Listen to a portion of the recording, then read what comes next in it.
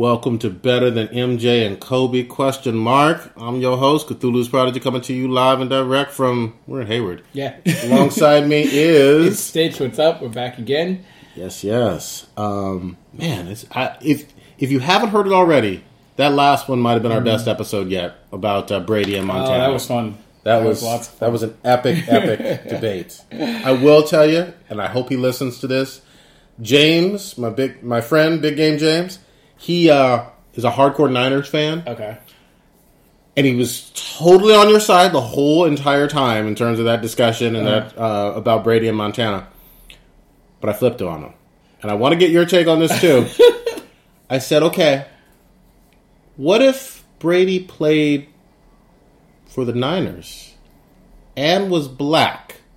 Same stats, same scandals, all the way through 15-year career.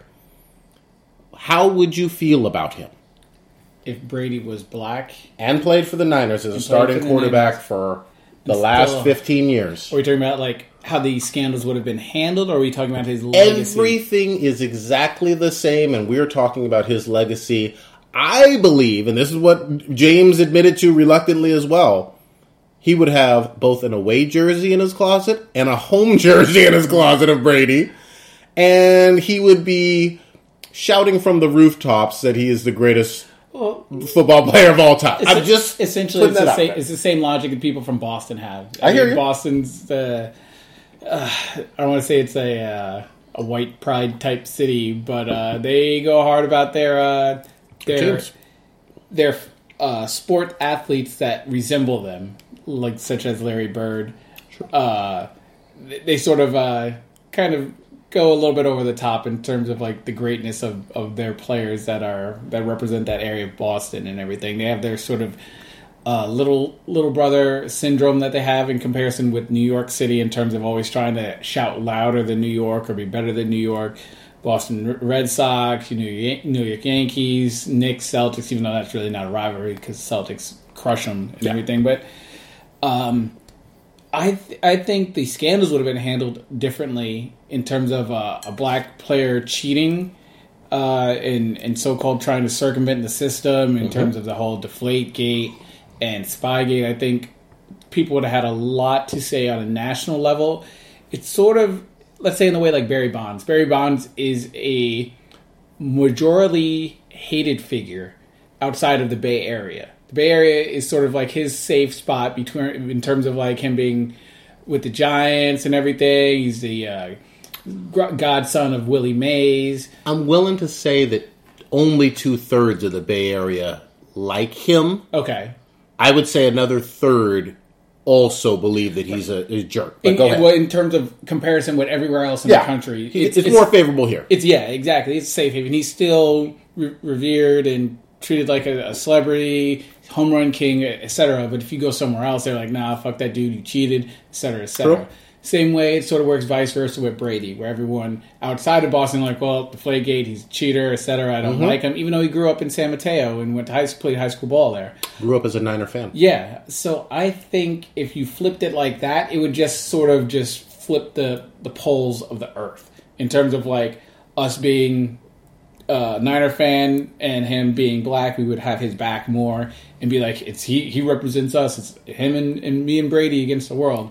So I think I just think that's how it would reflect. It just with him being around here, playing for the pro team here, we would just have his back and be like, oh, he represents the Bay, even though technically he does still represent the Bay from playing high school here. We would just sort of stand up for him, and in him being a person of color, we probably would just try to back him a little bit more. So that I still would, and I admit that sometimes my fandom comes into play in terms of my bias and my favoritism. So I think I would use that to just sort of tone out maybe some of the Montana stuff had Montana played somewhere else. But I think that because just where I am, where I grew up, and my team, gotta have Montana's back.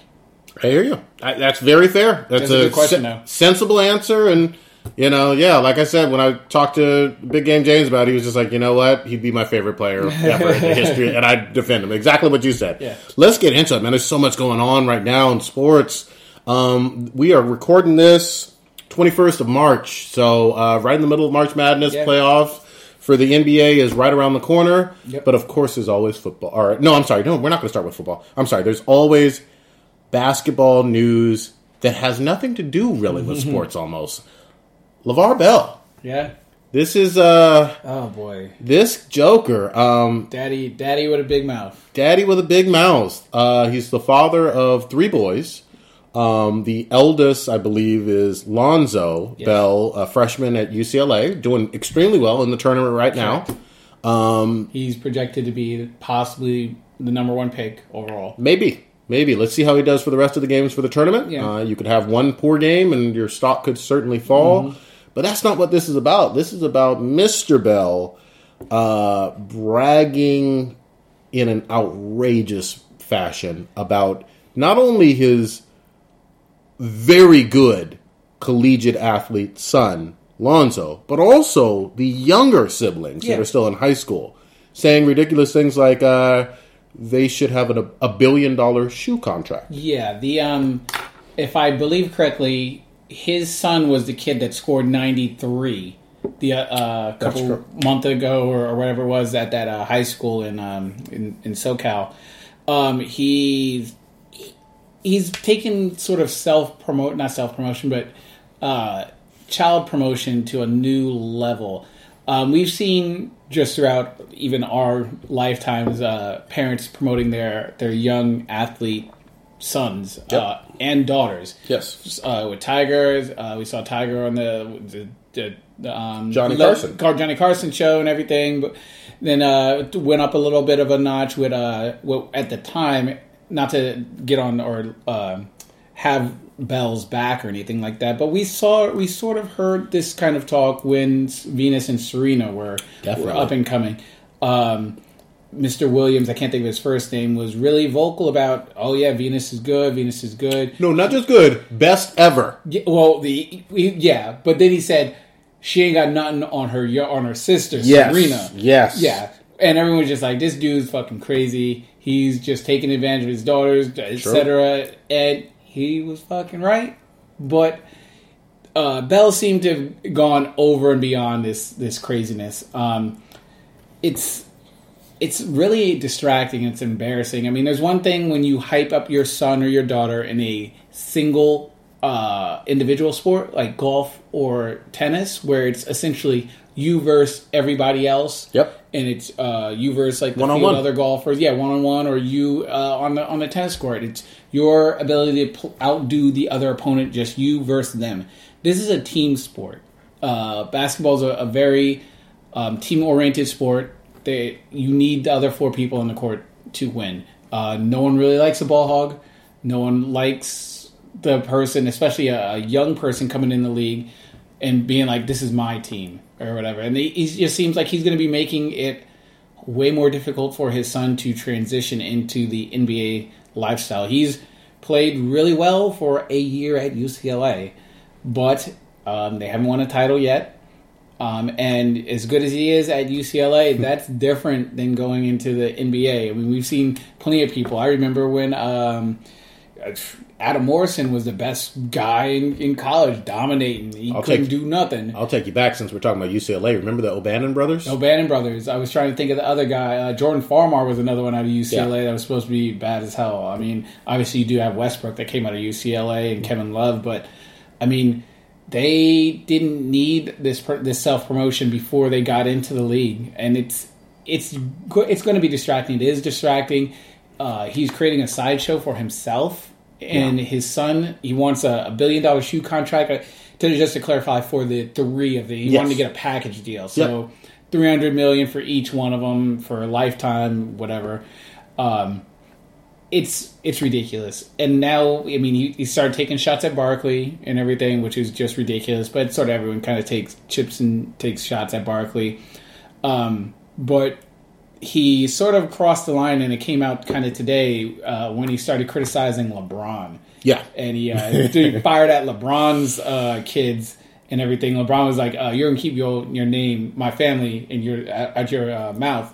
So that'll be interesting to see how those little war words go, because he's going to have to play against LeBron probably as soon as next year. Yeah, but hold on. Let's back up even more than that, though. What's funny to me is he made these braggadocious claims about basically destroying Jordan back in his day because this guy played college ball and literally averaged 2 points a game. Yeah. So everything is outside of any sort of normal discussion when it comes to reality with this guy. He's a fucking lunatic when it comes to shit.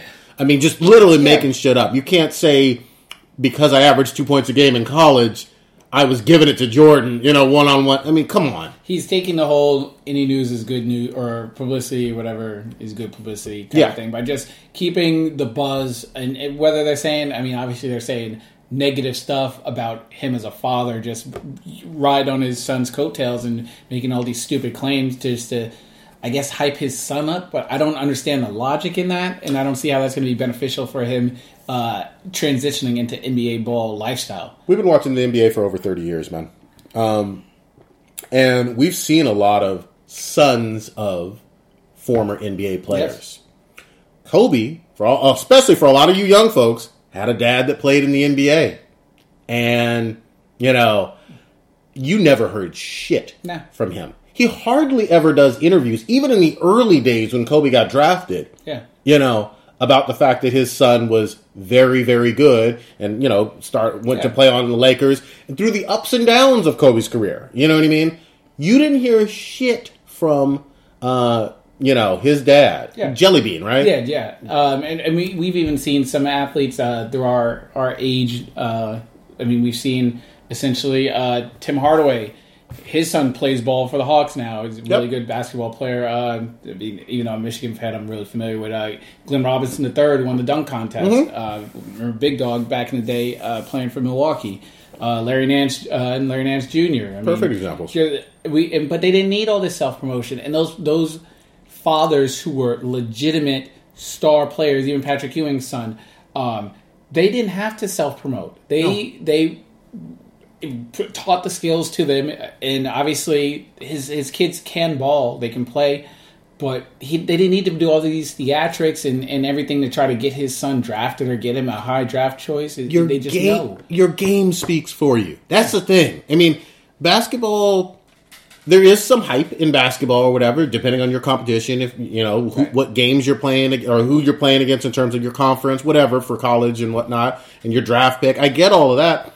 But at the end of the day, it's can you ball or not? Right.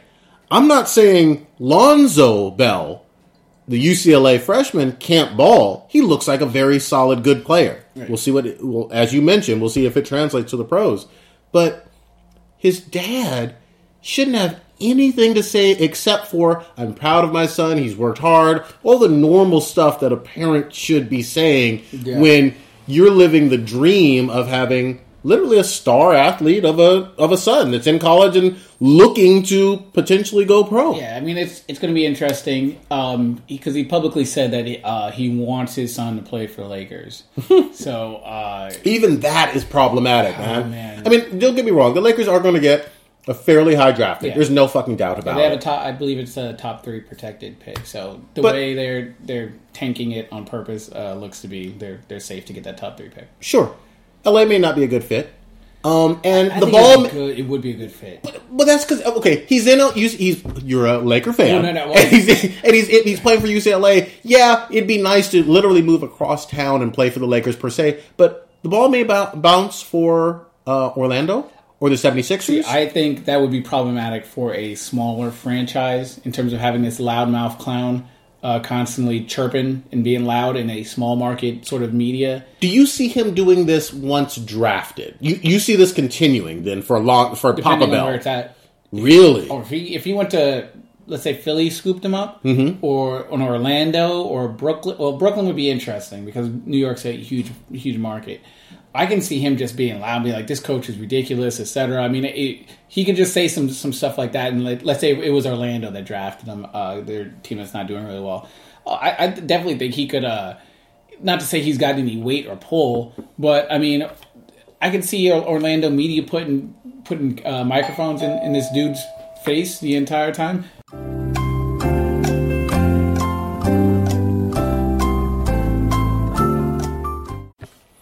Sorry about that. Pause. So yeah, no, I could see a city like Orlando, where the media market is just sort of thirsty for anything that they can get their hands on. I see LeVar becoming a sideshow, where if it was in a larger media market, like a New York and LA type thing, they would just eat him alive. Like, they would just sort of ridicule him into the dirt. Like, I don't think if let's say with the Knicks, I don't think LeVar can call any shots in New York. They would have his face on the back page every day, making an ass clown out of him, essentially the same way that they do a great like Phil Jackson. I think, and I hear where you're coming from. I think on the pro level, this is the flavor of the week because it's so different in the collegiate game, and we have March Madness going on to hype up things right now.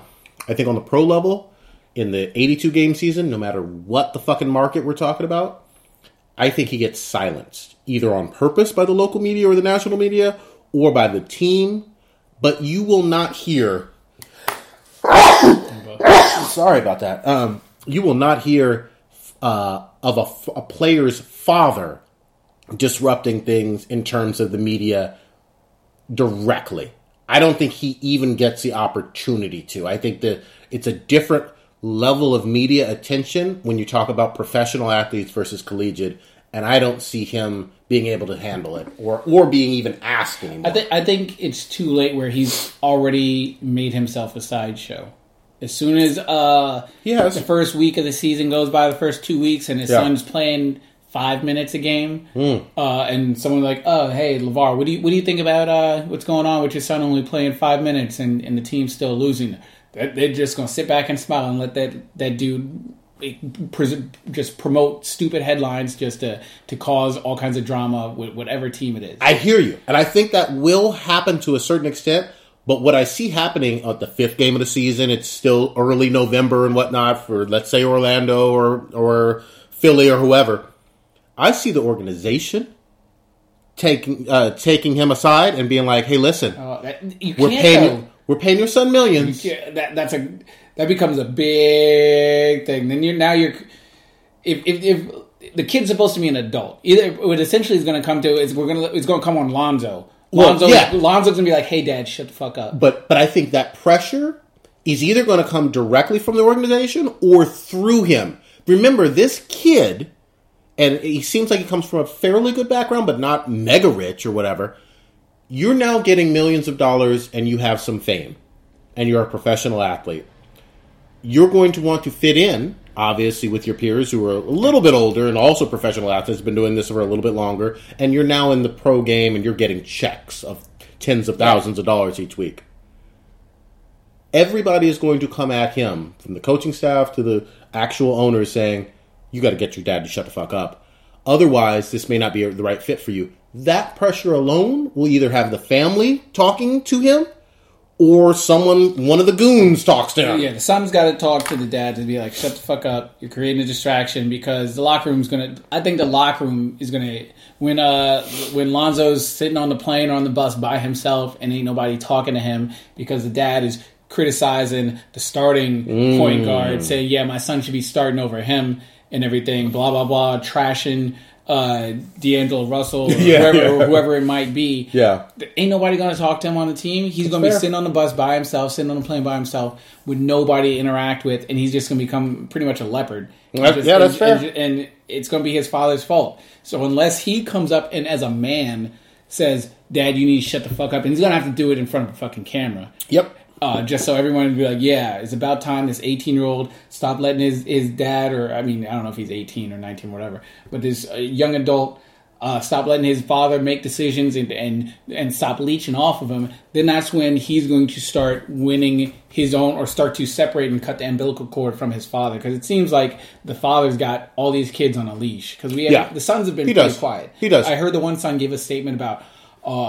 Yeah, a lot of black people. I don't want to say black people. He said a lot of men don't have father figures in their lives, but my father thinks I can do anything or whatever. So there's some good to that, but I think maybe that's a wrong note to be trying to hit. Well, you're talking about the younger siblings, right? I can't remember which one it was, but okay. I remember one of them said something in response to how his dad had been acting, and he responded by saying, "Well, there's a lot of people without father figures in their life. Mine is in my life, Yeah, and he thinks I am capable of doing anything and everything and being the greatest at whatever." I'm not gonna comment on the kids because I don't know how that family dynamic works for the two who aren't in college, who are minors. And I don't think they should even really be getting a microphone in front of them and all of that. I mean, that gets into a whole different dynamic. But I want to switch gears a little bit with you. I was actually listening to another really great podcast, Jacoby and Jalen. And Jalen Rose, who's pretty insightful, brought up an interesting point. I want to get your take on it. I don't know if you've heard this already. How would you feel about LeVar Bell, Papa Bell, if it was Mrs. Bell doing the exact same antics? And not only how would you feel, how do you think the reaction and treatment would be? Would it be identical to the clown, laughable sentiment that not only the media and most fans have for him, or not? She would be dismissed sort of as just like, ha ha ha, that's cute or whatever. Unfortunately, probably because she's a woman, that's what I think would sort of kind of maybe subtly get played into. Like, yeah, it's the mom. The mom wants to see her son do well, and I think that's a little bit different than when the dad is doing it, because it's like it is different, yeah. Because I think a lot of people perceive it as the dad is trying to make up for his failures as an athlete himself through his son, and so they sort of see as him leeching on and driving the kid all crazy and pretty much looking at the kid as a meal ticket. Different tone, though, wouldn't you say? Yeah. Because I'm just going to say, we've all seen Kevin Durant's mother be very vocal at times when he was with OKC. I haven't seen her as much in Golden State, but regardless, especially when he was younger, a few other examples I can't think of off the top of my head. So funny we were talking. It just cracks me up that we were talking about all these like father-son combinations. We leave out fucking Steph. Yeah. That's a perfect one in terms of Del Curry was a legitimate veteran star for, Charlotte for years and years and years. Yeah. And obviously has this son, two sons playing in the NBA. Great example. Yeah. But, Ayesha Curry, just stay with the Warriors a little bit, was very vocal about missed calls and whatnot. Took more heat for that. Some people go at women pretty harsh. Yeah. And weird. She's lovable. I would say out of all of the players' wives, she's one of the most beloved and public figures prior to some of her speaking out last year. She's pretty. She's light-skinned. And she's... red bone.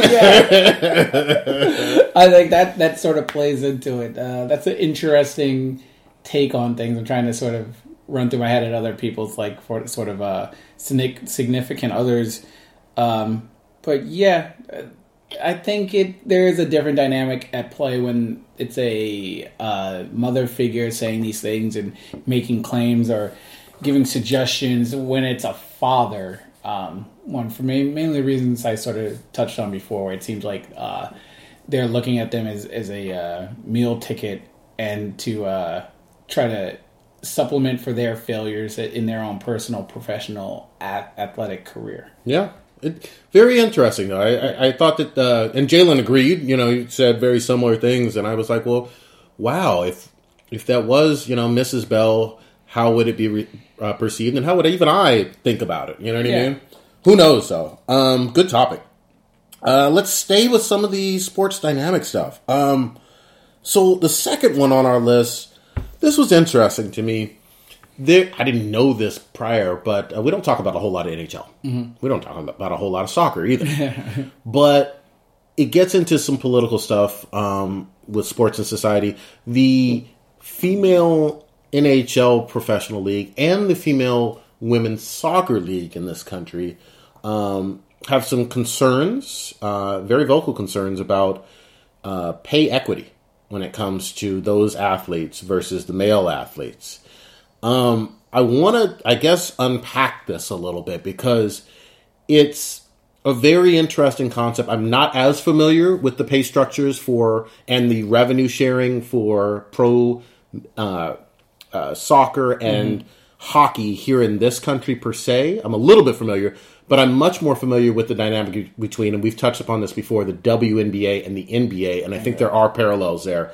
What are your thoughts on whether there should be some across-the-board, basically, for lack of a better phrase, Title IX equity when it comes to revenue for professional athletes based on gender? No, it's a business and everything. I mean, professional sports is a business. I mean, we'll leave out the college element of it because college is a business in its way, even though they don't want to call themselves a business. True. It's an institution for higher learning, blah, blah, blah, even though it's sort of a cover front for a business that's actually being run off these athletes. I don't know for sure. I think we'll have to maybe get a shout out from Dirty Stu. He might know how soccer works. I don't think there's any sort of salary cap. If they want to spend X million dollars on getting Beckham, they can go ahead and do it. They just have that money, I guess. If they want to spend it, they can spend it. In terms of, I mean, it's all about the money you bring in. If the WNBA or the WNHL or the women's national team is bringing in the exact same revenue dollar figure share that the men are in that sport, I have no problem with them getting as much as they should be paying with the male counterparts, but they're not bringing in nearly enough money. They're not. ESPN's not buying contracts to televise on primetime games between the Spurs and the Warriors. They're not promoting watching the Women's Stanley Cup Finals and everything. We're not getting a bazillion different commercials. We're not seeing shoe deals and Nike promoting all these people. So why should someone be gifted a paycheck just because of what's going on the other side of the fence? It's a much bigger business over there. So why are you expecting to get what it is to be paid on this side of the fence? I hear you. I feel for these athletes to a certain extent. It's gotta suck. I mean, I know that they are busting their asses, doing crazy workouts, practicing their craft, honing their skills all the fucking time, dealing with travel, family dynamics, all of that stuff that a professional athlete does. Mm-hmm. They just are in a different league that less people watch. Yeah. There's less eyeballs and there's less money exchanging hands, less jerseys being sold, all of that. It's not their fault that they're in a league that has less revenue, but economics is economics. Yeah. And I just don't see, because again, as I mentioned at the beginning, I'm much more familiar with the WNBA, NBA dynamic. And as I've said before, and I confirmed this with my own goddamn research, there's plenty of articles you can find, the WNBA is heavily subsidized by the NBA. Oh, yeah. There would be no WNBA. In fact, in our lifetime, there have been 2 women's U.S. teams that have folded financially because they couldn't make it. And even after 20 years of the WNBA, most insiders believe there would be no WNBA if not for the NBA doing that subsidizing. Oh, yeah. And I think the WNBA is much more profitable than the women's soccer and women's NHL in terms of their revenue and whatnot and what they can pay their athletes as a whole. If not, it's very comparable. I don't know what... the only one I would compare it to is the women's national team. I know that they sell out the venues that they play in. Definitely. I don't know how often they play per year. I don't know. Well, see, that's a little different. It's not the same one-to-one relationship as Major League Soccer and the women's national team per se, because it would be like basically Major League Soccer but the women's league, and NHL but the women's league. Okay. Kind of a direct one-to-one relationship, regardless of like Olympic status or a national team that goes and plays Mexico and Argentina every 2 or 3 years. Right. But I will say this, and there's no shade whatsoever, and I think we've mentioned it a couple times. Serena, being the motherfucking face of tennis, deserves more money than any American, and maybe more money than any soccer or a tennis player, period. Nadal and some of the other folks who are foreign and whatnot, they're not American. They do well, but I see Serena basically getting eyeballs to watch tennis who don't give a flying fuck about tennis. Yeah, Serena should. I'm curious to find out, I guess, how much she earns on a yearly thing. I can't think of another woman off the top of my head that should be making comparable to her. Exactly. But my major point, though, is I think she should be making more than any other tennis player, period, regardless of genitalia, Yeah.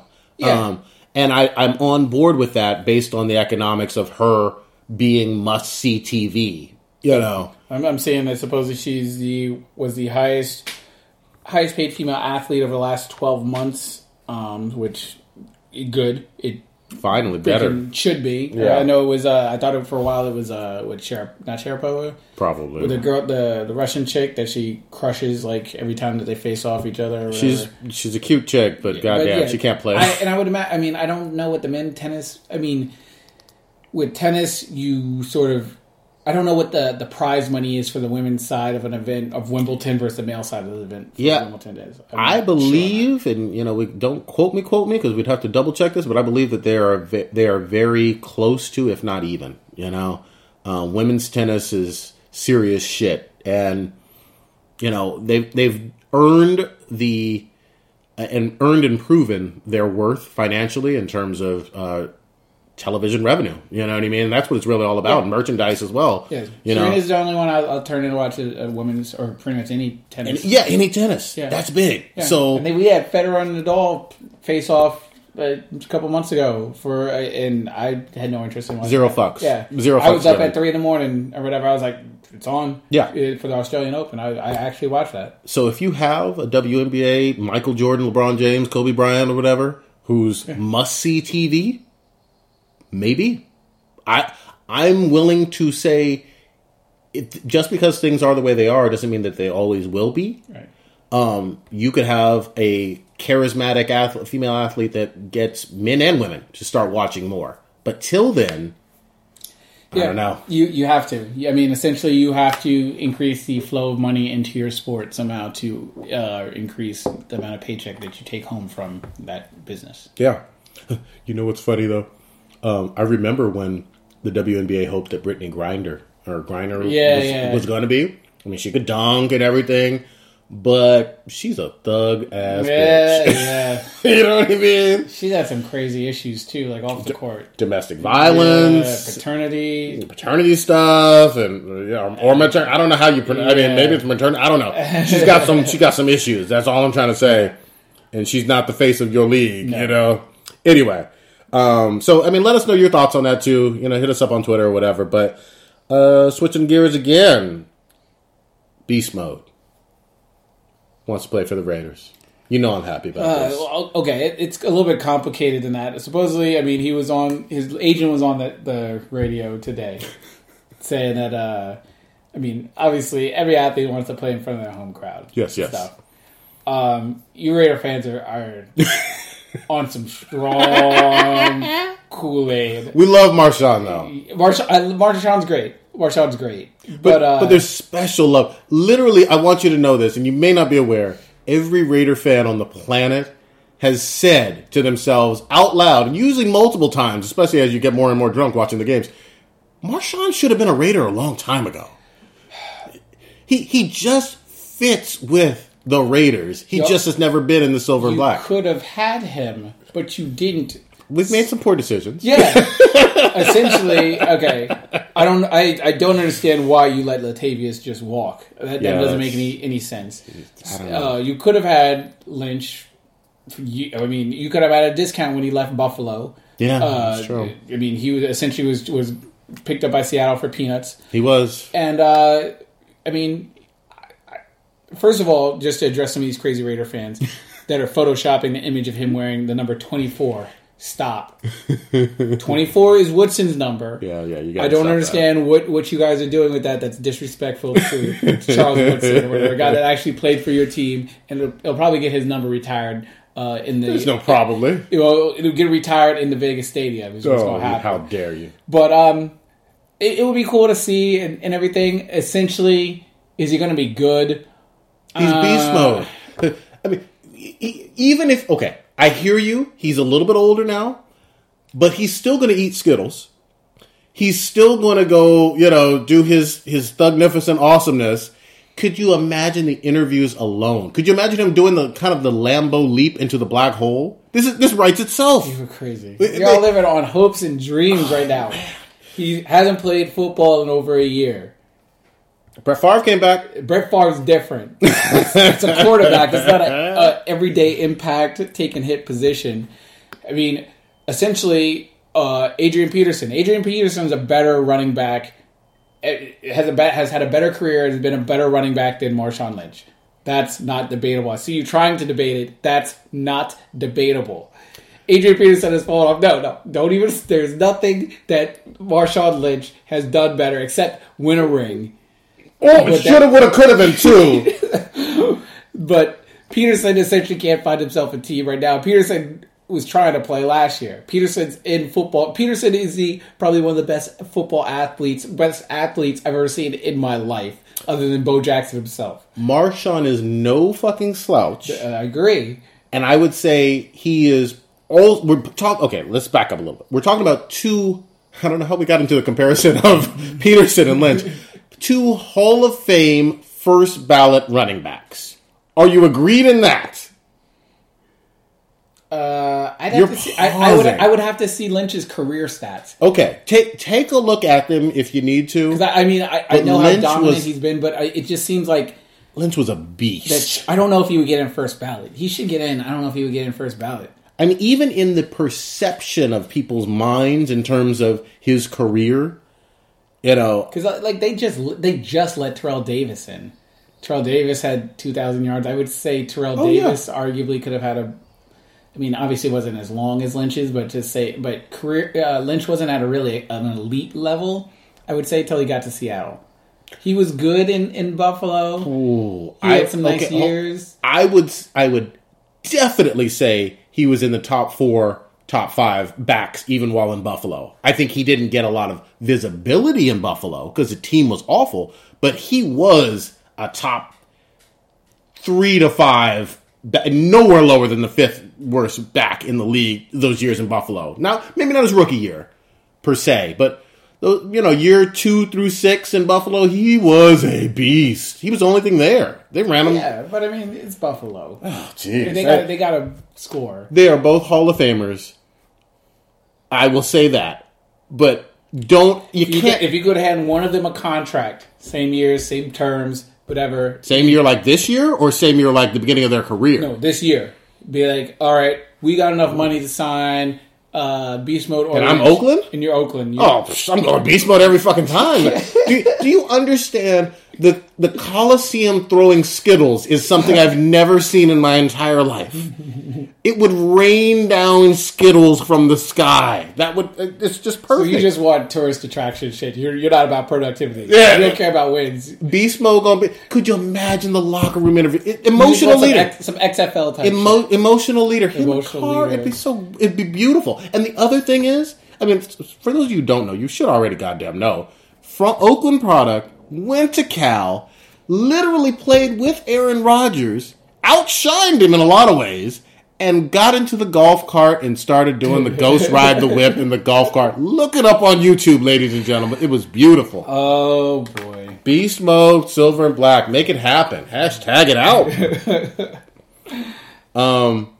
Let's switch gears back to hoops, man. Okay.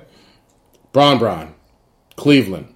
I'm going to just say Bron is the coach. Because Tyronn Lue, he's literally Mr. Getting stepped on and walked over by Iverson. He is not in control of this team. Jeez.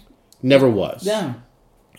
Cleveland isn't San Antonio with Popovich, Papa Bear, best coach in the NBA, leading and saying, hey, my veteran players that are 40 years old, I'm going to rest them on certain nights. Fuck what the league's saying. And pop gone pop. Yeah. Basically, Cleveland is trying to do that, but doing it in a very awkward way and resting relatively young stars. How do you feel about this? I think it's well. There's two ways. There's many different angles to have an opinion on this. In terms of, as a coach, you want your team to win. So if you think that resting your people on a night helps you win, then I have no issue with that, and I don't think the league should interfere with that. For the reasons that they want to rest, I mean, Kyrie's not old. No. Kyrie, I mean, he's been healthy this year. I mean, I understand, I understand Love getting rest. Love just came back from an injury. Want to ease him back into it. Well, just to make a distinction. There's a difference between rest and playing reduced minutes coming off of injury. But go ahead. Okay, yeah. I mean, rest and reduce, whatever. You can't get injured if you're not on the court. So if you're trying to, give you an extra day breather to let your body recover, then I'm for that. I mean, essentially, we're not going to play you 48 minutes.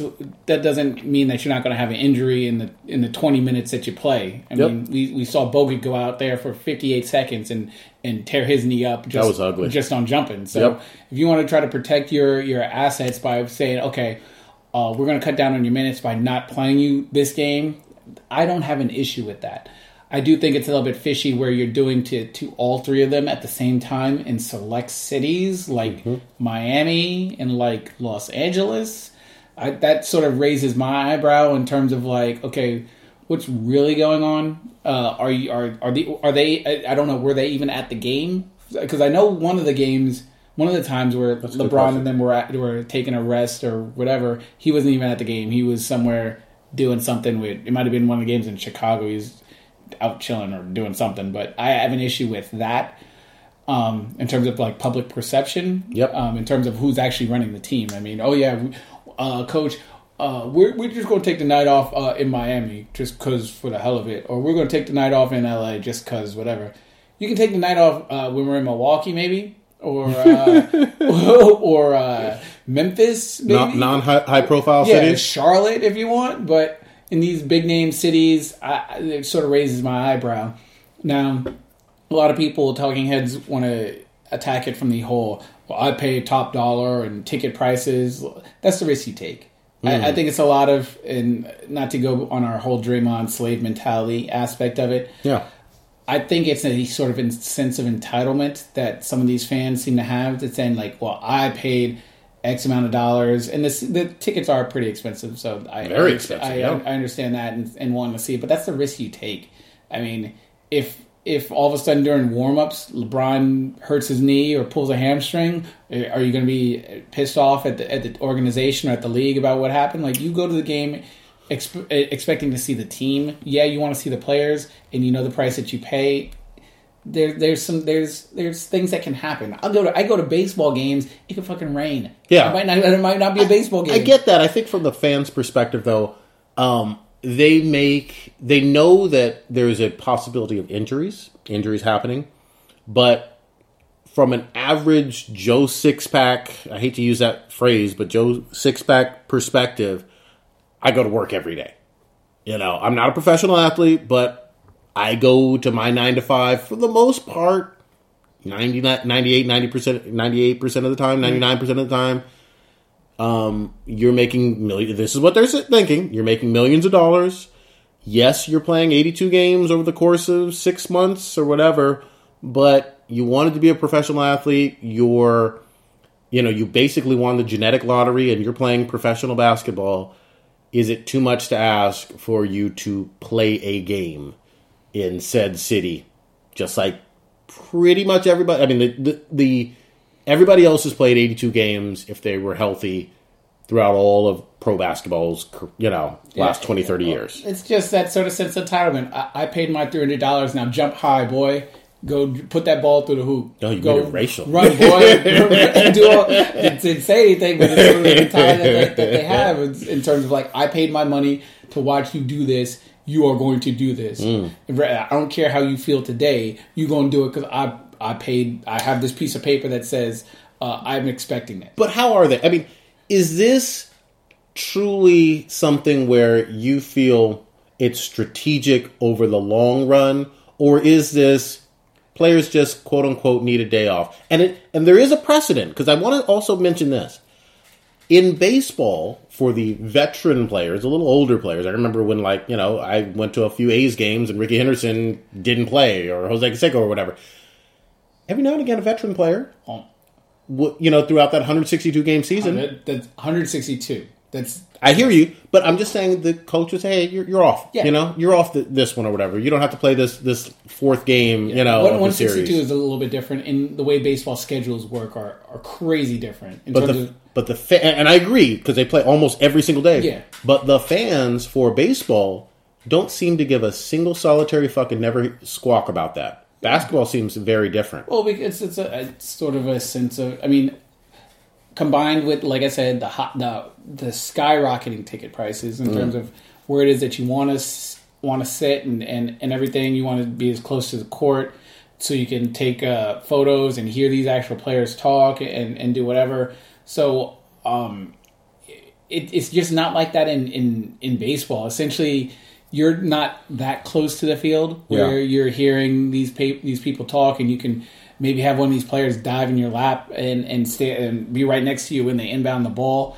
So it's just that with baseball, they sort of understand. Yeah. Where basketball is just sort of like they want that gratification, that instant gratification. I want a great high-scoring game. I want to see dunks. I don't want to see a low-scoring defensive struggle with people walking up the court and shooting a 15-foot shot at the elbow. They don't want to see that. They want to see Steph hit the three. They want to see LeBron drive down the lane and dunk it. Well, also, though, basketball fans are very spoiled.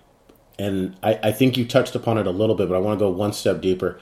I think that people who follow basketball want everybody to be Westbrook, want everybody to be Jordan, want everybody to be Kobe in terms of that mentality, and Duncan as well, obviously, where they have this mentality of, I'm going to show up and play at 2,000% every single fucking night.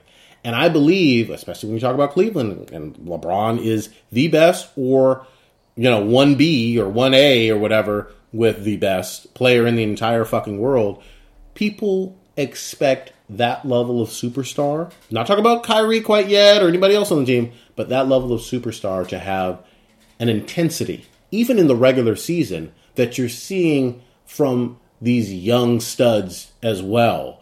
And for whatever reason, Bron, maybe it's from this latest championship, I don't know, but since he is the the manager and star player and GM for Cleveland, regardless of what his paycheck says, I think there's disappointment, a collective disappointment in him not being more blue collar tough, for lack of a better phrase. He's always had that.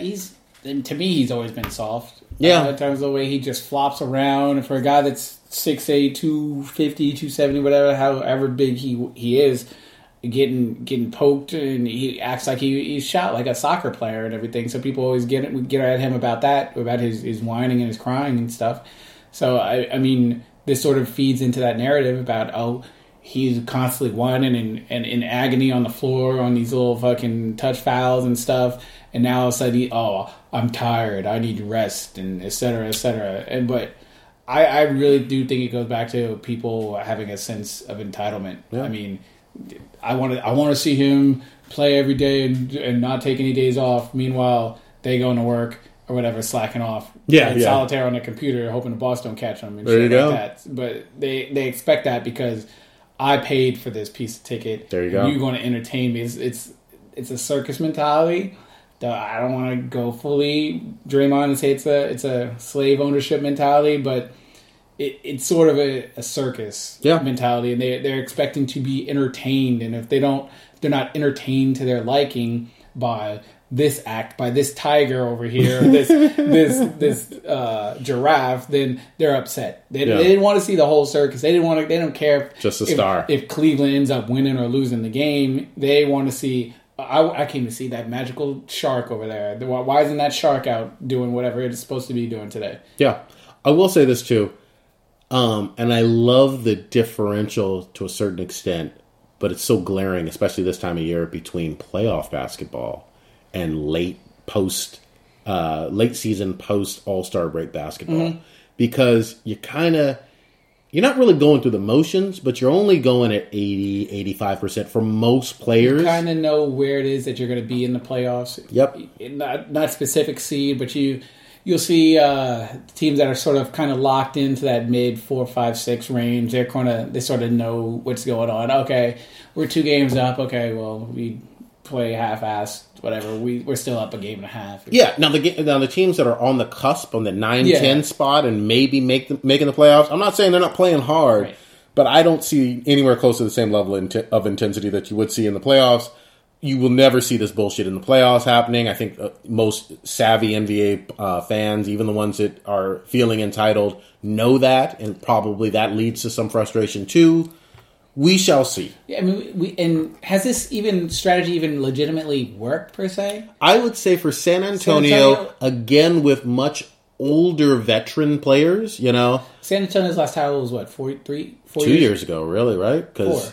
Because remember, last year was Cleveland. Year before that was Golden State. The year before that was so it's 3. San Antonio. Okay, and were they doing this active resting thing? Oh yeah, I think that San Antonio has been doing this ever since Duncan got north of 35, 34. Okay. I would say, and Pop's gotten fined for it, even in the David Stern era, I believe. Before Silver was in. So we shall see. I mean, what Popovich and the Spurs do has ripple effects throughout the league. I mean, everybody wants to imitate them. I don't give a fuck what you hear in the media. But it does, what's good for the goose isn't always good for the gander. We shall see. Let's switch it up a little bit. We talked about baseball just a tad. I wanted to get, Stitch, your favorite, or no, not favorite, who is the greatest baseball player of all time? Okay, well, I sort of try to categorize any sort of sport athlete by what I've seen with my own eyes. All right. And everything. So you're taking out the last 140 years of baseball? I just based on highlights and sort of numbers and everything and sort of just my general consensus, I sort of just have Willie Mays it sort of seems to be, he was really athletic. He hit a lot of home runs. You've seen his highlights. Yeah, he could sort of do it all and everything. Okay. In terms of who I would consider the greatest, but in terms of like where I can like actually vouch for and stuff, I would say is King Griffey Jr. King Griffey Jr. was amazing to me in terms of just his ability to just hit the ball effortlessly. He wasn't jacked or looking like he was on steroids or overly bigger than everybody else, and just his athleticism in the field in terms of him jumping over walls and catching the ball. So it was always King Griffey for me in terms of what I saw. I mean, that's no shade. I mean, just other people up there were, I mean, obviously Ricky Henderson was the same way. Ricky Henderson sort of I watched growing up when I was much, much younger. But, I mean, his ability to just steal bases was insane and just hit home runs, the greatest leadoff hitter in the game. So Ricky's right up there. But Griffey, just for me, I mean, even stuff that he did off the field in terms of I would just want to wear my hat backwards and everything, and just he was cool. I wanted to be able to hit left-handed and throw left-handed because Griffey made everything cooler. With the exception, and each one of them hurt me, but with the exception of his injuries, I think it would be no contest for me with Griffey. Mm-hmm. The injuries were certainly not his fault whatsoever, but it kind of gave me this sense of what if, almost like a Grant Hill situation, where if not for at least 3 or 4 of those injuries, I think he would have had like almost double the crazy Hall of Fame stats that he already has, which is kind of sad. Once he went off to Cincinnati, I mean, he just had some issues with it. Was just nagging hamstring injuries over and over. Yeah, which really sucked. You mentioned Ricky Henderson. He was obviously my favorite player, especially that 1990 AL West MVP or AL MVP year. Mm-hmm. Obviously, the 89 year when they beat the Giants was perfect. I'm going to give props to kind of a newer school player, though, in terms of 2 players, really quickly. Miguel Cabrera is tied with Barry Bonds for me as the best, like, pure hitters I've ever seen with my own eyes. I don't watch a whole lot of National League baseball, but I love the way that Barry was able to literally intimidate and punk pitchers into throwing him either strikes that he wanted to hit out, out of the park, especially in that 70 home run plus year season. Yeah. Or he would get intentionally walked. It was either fucking or. Barry Bonds, by far, was the most intimidating athlete of all time. You could, him or Mike, I'd have to sort of him or Mike Tyson, Mike Tyson-ish. Obviously, two different sports. One being a combat sport, and the other being baseball and everything. But in terms of like how people changed and affected your strategy, nobody ever. Bonds is on a different level, different planet than everybody else. Essentially, when you think that, okay, in baseball, you get on base a third of the time.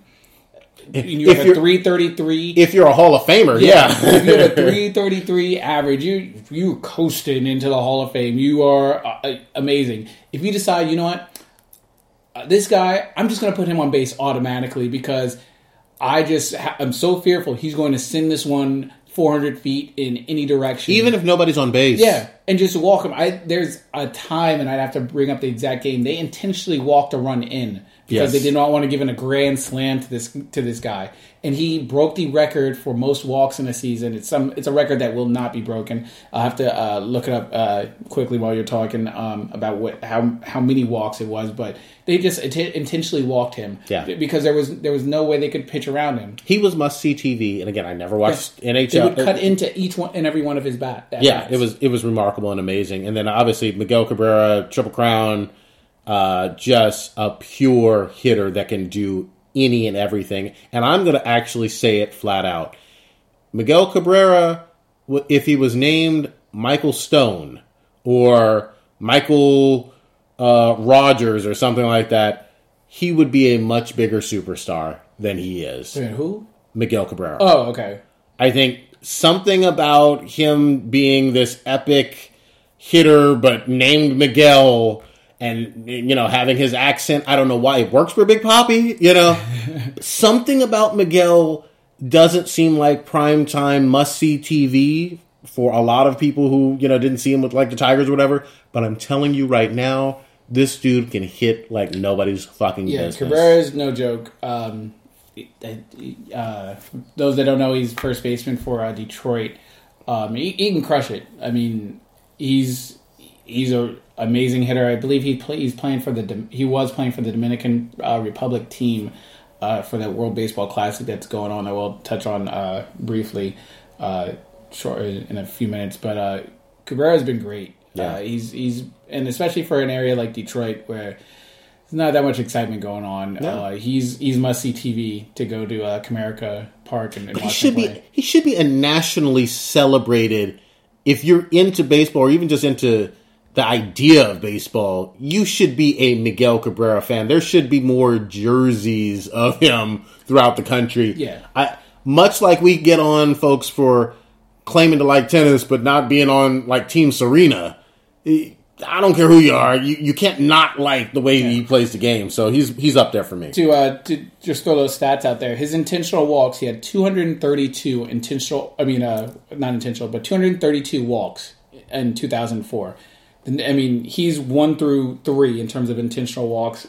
From his 232 year, it drops down to 198. Yeah. Then 177. The only one that's besides him was 170 at which was Babe Ruth. Yeah. So essentially, there's a 50 walk difference between Babe Ruth and then the 3 years that Barry Bonds had up there. Yeah, and much like how we had our discussion last time about Brady, the scandals associated with Bonds kind of overcloud some of his greatness, if we're really honest. Yeah.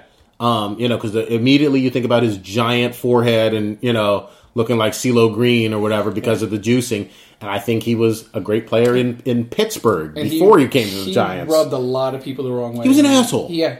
He was a flat-out asshole, not just to the national media. He was an asshole to the local media who literally just wanted to kiss the ass of someone who was this great and playing for the Giants. So, I mean, I got no love for him from a personality standpoint. He's a very hard person to like. But baseball-wise, whew. He was something. And then in that year, I'm seeing that 120 of those walks were intentional, where they just said, fuck it. We're not going to... I mean, there's a difference between a regular walk in terms of, like, you're trying to pitch them, a little bit nervous, just like, nah.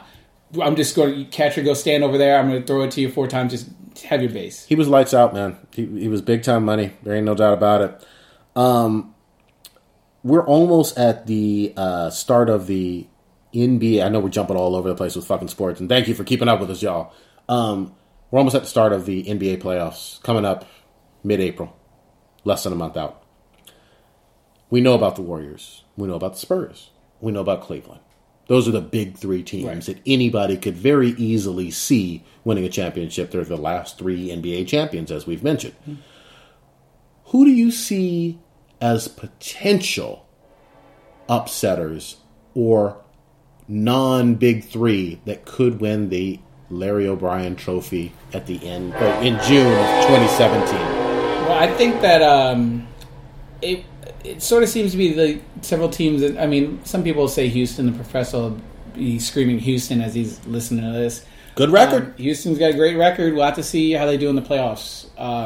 Harden has an ability not to perform in clutch postseason moments. Historically. I mean, we had that game against the Warriors where he had his 15 turnovers. Yep. Had the chance for the last shot and ends up dribbling off his foot, looking like Mike Tyson, looking for his mouthpiece on the ground and everything. Even in the big game another week ago against the Spurs, Kawhi took his lunch. He did. The claw got him. Yeah.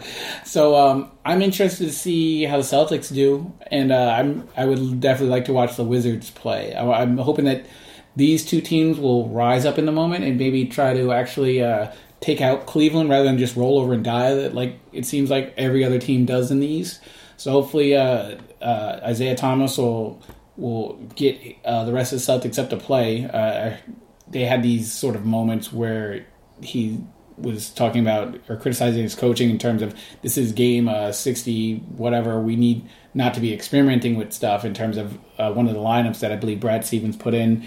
So I actually like that out of him because he's like, okay, let's get this stuff going for the playoffs. He's a nice young leader. Definitely.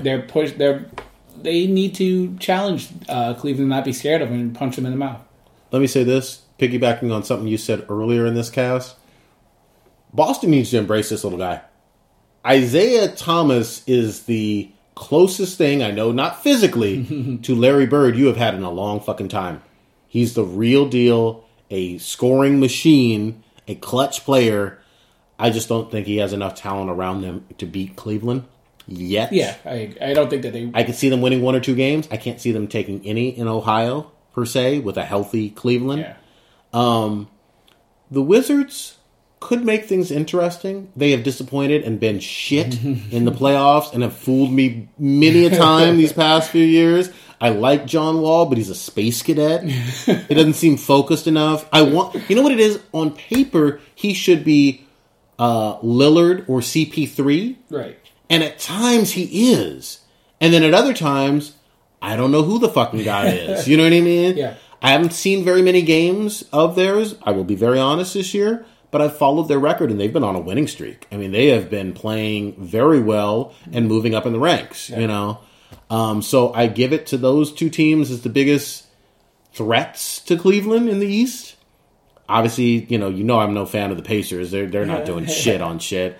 Toronto, I still feel like they don't have enough firepower. Yeah. You know, and we will see. In the West, San Antonio and the Dubs, I mean, those are the only real threats. Yeah. But Houston, under the right circumstances, can potentially push either one of those teams to 6 or 7 games. Yeah, I can see that. And I think even that is a victory, because that literally means you win at least 2, maybe 3 games, and make them think about some things. So we shall see. That's a good point.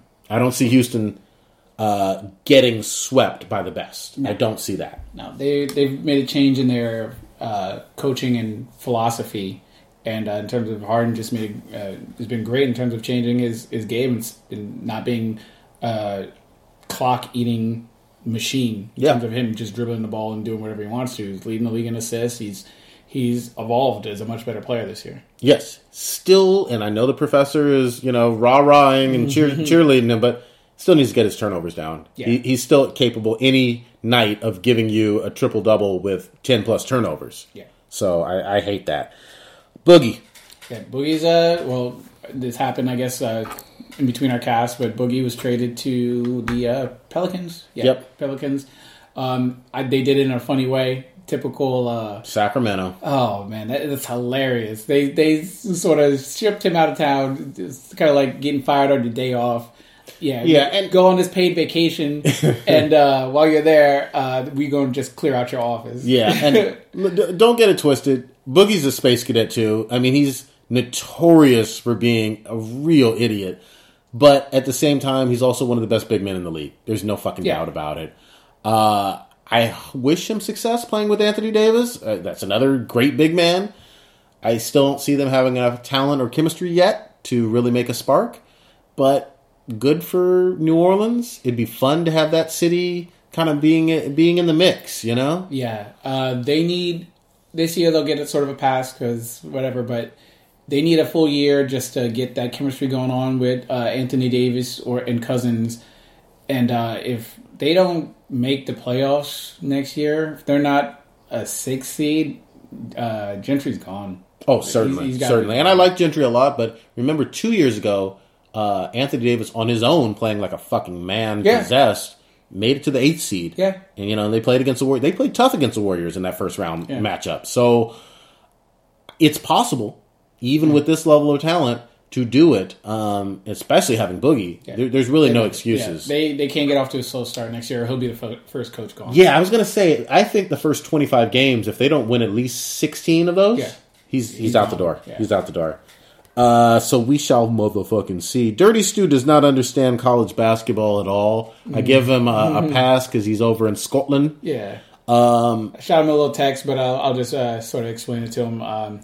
March Madness, I was ironically in Vegas for this weekend. Yeah. So I got to see crazy March Madness in the sports book, casinos and everything. But March Madness is a tournament that occurs in the first, second week of March, where they take the top. Well, I don't want to say the top, but I think just the top. Yeah, I guess you could say the top 68 teams now. 64. I thought they expanded. Oh, did they expand it one more round? Well, I'll just keep it 64 for right now, but.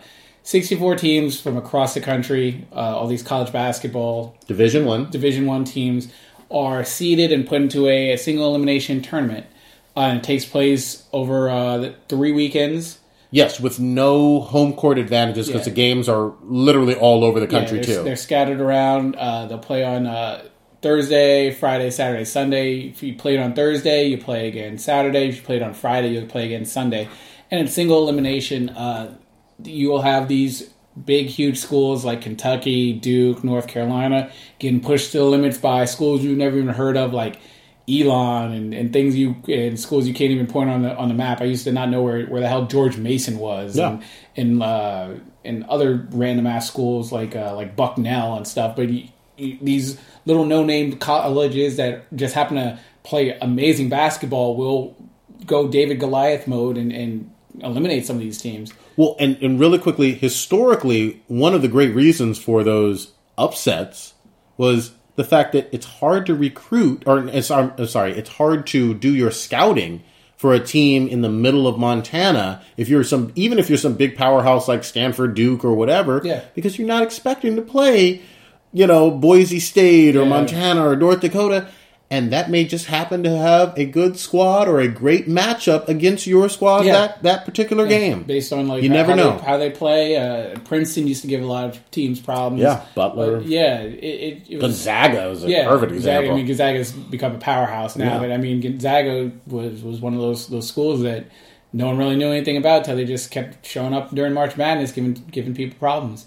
So essentially, like I said before, it's and what everyone does is everyone sort of fills out a bracket in your office or wherever it is that you work. You get making predictions. Yeah, you make predictions on who you assume is going to be the winner. Yeah. So you just pick schools. most of the time it's the girl in the office that just picks based on the color scheme of or I like this team because they're the Penguins. Yeah. And I think I don't like the Blue Devils because I don't like Devils. And, Yeah. And they end up being right and winning your tournament pool. Some people just do it for like shits and giggles. Some offices will put in like $5, the winner will win the pot and everything. So it becomes exciting because you'll be rooting for teams that you never really paid attention to during the course of the year. And even the other thing to point out is even experts don't know what the fuck is going to happen. Yeah. It's madness because it's so unpredictable. Mm-hmm. And obviously the top seeds have a slightly better chance of running the whole gauntlet and making it either through the Final Four or winning the championship. But each team with each matchup could lose very easily. You had your defending champion last year, Villanova, lose in their second game in the tournament against Wisconsin. And Wisconsin normally plays really good. This year, they didn't have all that great of a season. They were an 8 seed. Yeah. And just to explain how the seeds work, there's 4 different regions. There's a north, south, east, west region, and in each region, the teams are seeded 1 through 16. Yep. So an 8 seed is just sort of like a team in that region. Yep. And they took out the defending champion from last year, Villanova, which is a powerhouse school. So everyone gets a little bit crazy. The peak of it is during that first weekend when literally there's about 9 games on at the same time, and you're just constantly watching, just flipping with remotes, TV to TV, like if Stu watches football, so he knows on Sunday, there's 8 different NFL games going on like that, but essentially for the first like noon block, there's 8 college basketball games, and when those are done, you're going to get a whole new tier of 8 games. I like to picture it like the bowl season for college football, only with the winner of the bowl games moving on to a different round. You know what I mean? Yeah. But those are single elimination. And they're all playing at the same time. I think that's what it is you're constantly flipping back and forth. They have the ticker showing, oh, shoot, Stanford's in a battle. Stanford's about to get upset. So you're flicking back and forth, trying to keep track of everything. Well, unlike with football, and I love, obviously, both things, for basketball, there's a lot of give and take when it comes to last-second shots or one play deciding, that entire game. Yeah. A lucky shot even, or a last-minute free throw, or a terrible call, doing your team in. It essentially ends your season. Yeah. And just because of the nature of the game, you have so much of that with basketball. Whereas with football, you can kind of run out the clock the last couple minutes of the game very easily, picking up a couple first downs or running the football, unlike Atlanta and the fucking Falcons and their ain't shit ass. So that's the madness, too. It kind of, it's all encompassing. And the fun thing for me is you get all of this craziness and then you get the serious pro playoffs happening pretty much right afterwards. Yeah. So it's basketball season, either for college or the NBA, back to back. Sort of like that. I guess it was the premier tournament in soccer or something I'd seen on TV. I don't know shit about it, so I'm just talking on my ass. Okay, I'm going to say one quick thing about soccer, and I'm probably going to get in trouble for this, but I don't give a fuck. I don't like the fact that there are so many different high-level leagues throughout the world that don't always play each other, and you can have a talented Premier League player, quote-unquote, a superstar, leave and go to a lesser league and, quote-unquote, do well in that lesser league, and it's like, well, fuck that shit. The NBA is the top fucking professional basketball league in the world. If you leave the NBA and play in China or Croatia, you're taking a step backwards, and you are no longer able to play at an elite NBA level. Soccer's a world sport, though. I know you can't wrap your brain around this. But make one goddamn... If it is a world sport... It involves multiple countries. I don't give a fuck. Take the best... Put them where? And to me, I don't care where you put them. For me. I know that travel is important or whatever. You gonna put 20 teams in Italy? I'm going to say this. I say you put the top 30 or 40 teams, whatever it is, in Central Europe or wherever, and take the talent from Mexico and Argentina and ship them to the Premier League if they're good enough. Central Europe, we always get our funny geography things, which are Nashville type shit, but where in Central Europe are you putting Put them in Germany, goddammit. in Germany? So Fine. you want 16 teams in and around Germany. You can do Germany, Denmark. We're dealing with different countries then. Different countries, different governments, different... Toronto has a fucking basketball team. That is... Okay. You're talking one thing. One little city. Raiders played in Mexico City, They goddammit. played there for an exhibition game. They didn't go and get any... Agreed. All You I can't want... put 30 teams in a fucking country the size of fucking Georgia. Find a way. And I hear you. You're right. I'm talking about United States, Georgia. Yeah. I hear you to a certain extent. All I want, regardless of geography, and I'm sure there's national pride and all that stuff, the best players from Germany and Scotland and Argentina and whatnot in the fucking world at this world sport need to play in the top league. Decide what that is, and then act accordingly in terms of the best league being the best league and having the best players. You expect these other leagues to just be like, our league sucks, yours is the best, you handle this. No, you know what I expect to happen? I expect the top league to be so lucrative and attractive to those players that they're only going to want to fucking play there. Because it's the big time. You know what I mean? Oh, jeez. That's what I expect. And again, I'm very American. I don't get it. It's to me like I look at the NBA, I look at the NFL, I look at Major League Baseball, I look at even the NHL. I know that they play professionally these sports in other places, but you cannot convince me that any of those other places are superior from a talent and quality level to the top leagues here. It's not the same for MLS versus a Premier League. I'm not saying it is. Well, I saw exactly where I was about to go with it. So yeah. You expect the MLS to just fold and lie on its back and be like, we ain't shit compared to the Premier League. So Premier League, here are all our best players. Premier League, we'll take your C-list players and we'll try to just have at it with these guys. You expect... Essentially, that's what they're doing, right? For the most part, all I've heard from soccer fans... Oh, man, we're going off on a tangent. All I've heard from soccer fans, so especially European soccer fans and Latin American soccer fans, is that the MLS has either great players that are way past their prime. Yeah. You know, coming back like Beckham was Right. not in his prime when he started playing for the Galaxy. Or they have young players who are good for America. Right. But not the top talent in the That's world. the only way soccer can survive here. So essentially, your idea would essentially put soccer extinct in the United States. No, not at all. I think that There would you be can... no draw for anyone here to watch soccer, because think- that's the only reason people watch it is because we get these not to say washed up, but these They are washed up. older stars and be like, oh, come see Beckham play and whatever, and like, oh yeah, no, Beckham, I've heard that name, I'll go watch him. But But I think you can also have the reverse if you have enough talent, like a young talented player who's becoming a superstar and leaves the D League, for lack of a better phrase, of MLS and goes to play in the Premier League. And you're like, oh, I remember him when he was with the San Jose Earthquakes, and he was great back then. why would they? How does that bring in money for MLS? Well, you got to see him when he was young. But you wouldn't know he was good. And the day he became good, Big Daddy Yankees, or whoever they're called. It's just like Chelsea. watching. It's just like watching single A and double A and triple A How many- baseball. and how many of those stadiums do you see filled up? I don't ever go to triple A baseball. Just like I don't support the National League How very many much. Santa Cruz Warrior games you been to? I haven't been quite yet. It's on my to-do list. All I'm trying to say is you need one league that is definitively the top of the cream of the crop. Oh man, You need it. you can't do that because it's Europe and there's a bazillion different countries. You know, and they're all gonna. It's gonna be like, yeah, ours is the best. Ours is the best. They're not gonna. I'm not saying to take all of the best teams per se from Germany and Croatia and all that. I'm saying the top players, you play Moneyball with these motherfuckers. And you give to the top talent the most, regardless of where they come in the world.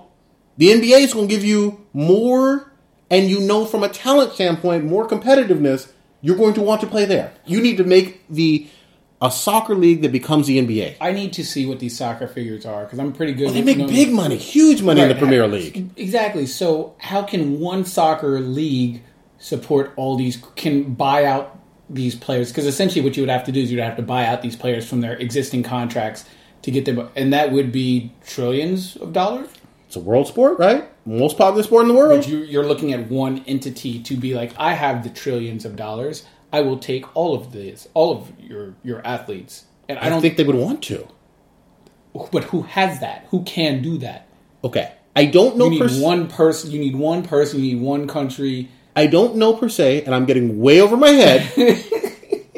But I think there's a possibility, maybe not today, maybe not tomorrow, but with maybe the Premier League or something along those lines, one of these awesome European leagues to become it. I have no idea how much Messi makes or Ronaldo. I know that I think Ronaldo makes more than like Kobe did his last few years, or makes more than LeBron. But these people all over the world, I mean, South America is like, our soccer's better than that. Like, but doesn't that bother you a little bit? It bothers me. That's what makes the World Cup so great. You see all these, and I mean, World Cup is awful. World Cup is not awful. World Cup is the worst thing in the world. World Cup is enjoyable to watch because it's countries who ain't got shit going on for them, cheering for their fucking pastime. The only thing that they could possibly have going on for them. Okay, I'm not going to hate on that. I will give you that. There's a sense of camaraderie and small nations going up against big. I don't really care that. about this Premier League type mumbo jumbo. Because it's a whatever league. At least when they're playing for the country, I can see that. It's just bananas, and the country going to go crazy. I know when they win, there's going to be riots. BANANAS. All right, Dirty Stu. Obviously, we have a counter question for you.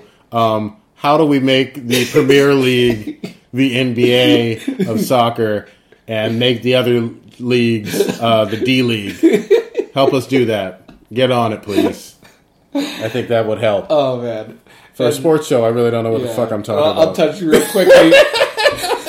on the World Baseball Classic, it's been really enjoyable to watch. We take our top talent from the MLB and go to that World Baseball talent. Because the Dominican Republic can't afford to pay Kershaw a bazillion fucking dollars. Economics, I love it. I'm raising my hands, ladies and gentlemen. We take all our people from the poor countries and bring them here. Do the same with soccer. Sorry. I'm going to poor countries. You're calling England poor is essentially what you're doing. Hey, if the pound ain't hidden, they got a king and a queen or whatever that's been alive for 90-something years or whatever. But the World Baseball Classic's been absolutely amazing to watch. I'm going to have to send you some highlights because every game has just been some exciting fucking thing. Is Big Papi in this? No, Big Papi retired. He used to play for Dominican Republic, but he retired from baseball, so he's done. He's too old now. He's too old, goddamn. Yeah, but every game it seems to just come down to some crazy walk-off home run, and they've been playing like stickball. In terms of is it the same rules as Major League Baseball? It's just country versus country. Wait, is there a DH or is there that goddamn pitcher hitting shit? I think it's a DH. All right. I'm down with this. But essentially, they're celebrating, they're getting hyped, there's all kinds of bat flips. And there's passion. Yeah, there's passion, there's a lot of shit talking going on or whatever. They had this one play where the catcher threw out the guy still in second. The dude, before he even caught the ball and tagged him, was pointing at the catcher because he knew he made a bomb-ass throw. He's like, he catches it and just celebrating before he catches it because he knew he was gunned out. USA had a great play where Adam Jones robbed this home run over the wall, and it's been taking place in the United States. It was they've been putting in really cool spots. They had first round in Miami, so you have a lot of. It's real easy. It's a real highly Hispanic population there.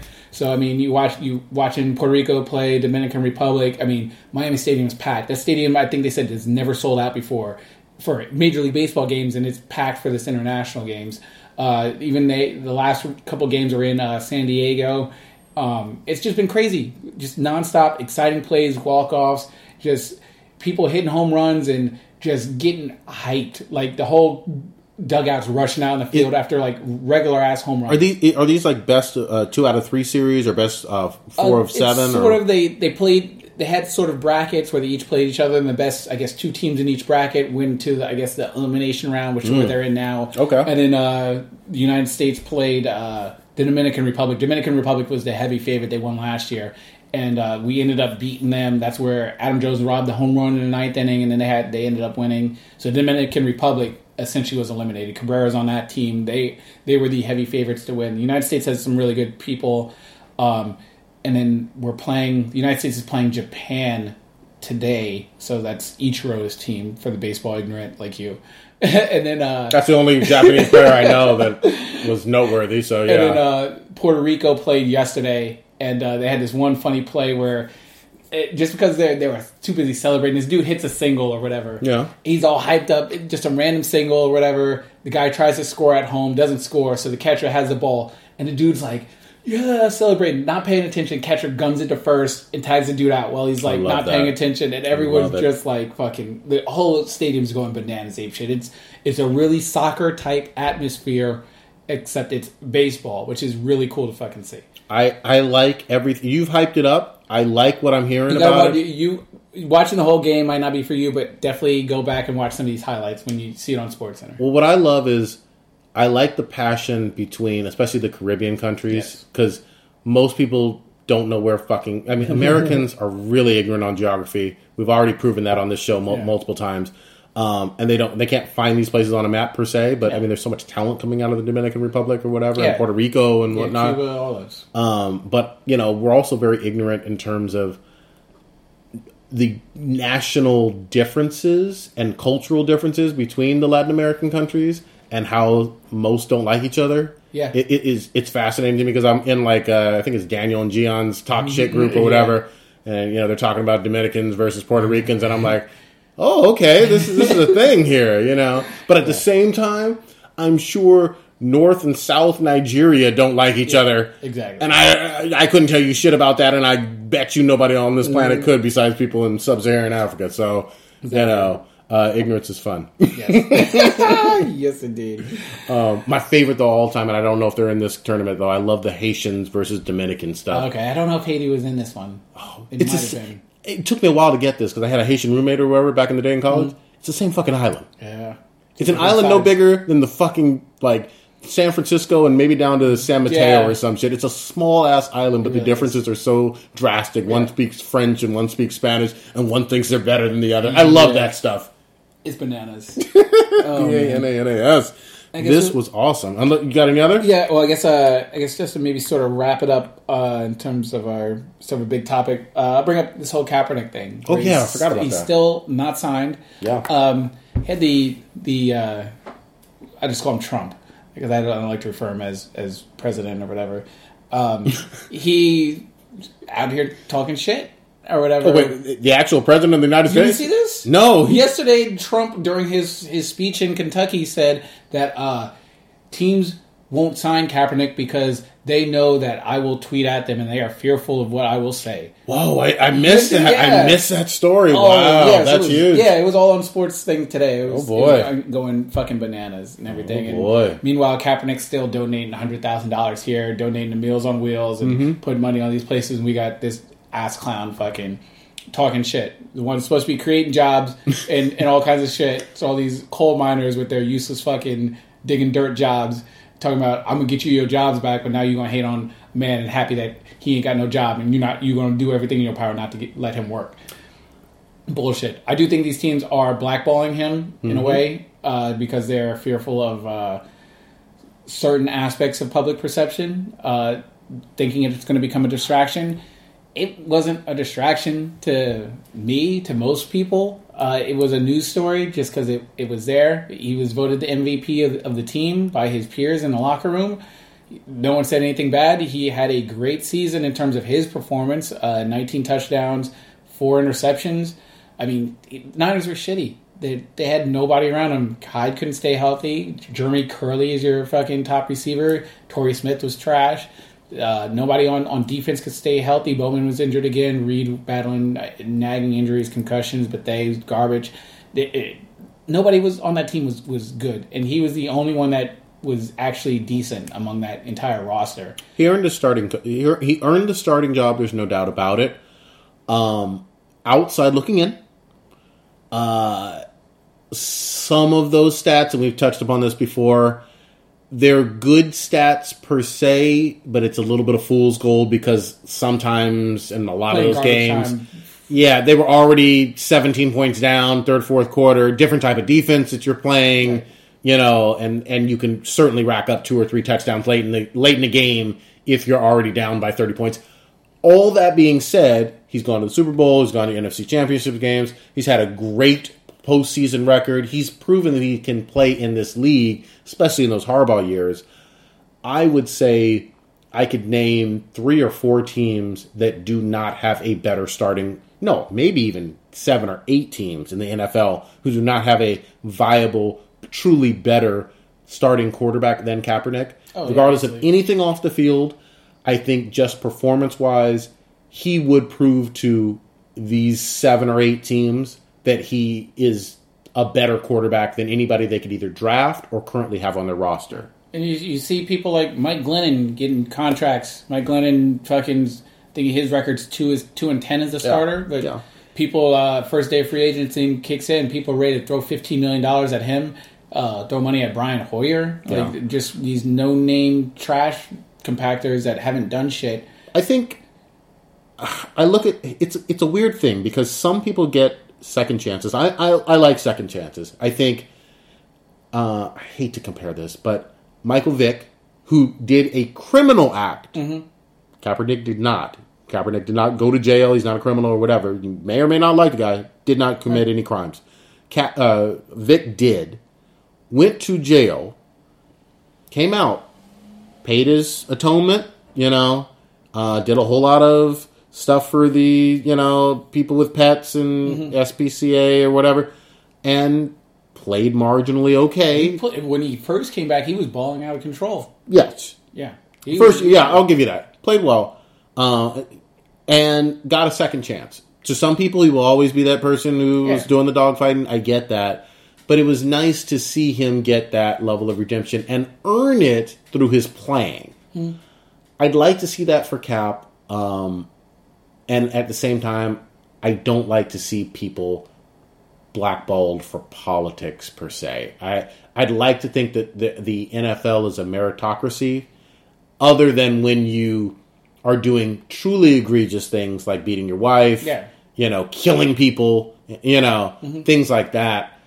Outside of crimes, I'd like for people to basically be judged based on how they perform. Yeah, and he sort of said this initially when he took his stance on the topic. He was like, "This might cost me my career," so he's willing to make whatever sacrifice he feels is necessary. He's not the one really doing any whining about it. Just people are sort of talking about it. Spike Lee spoke out about it. He did, and tweeted something on Instagram because I guess he and Cap had met or talked or something like that.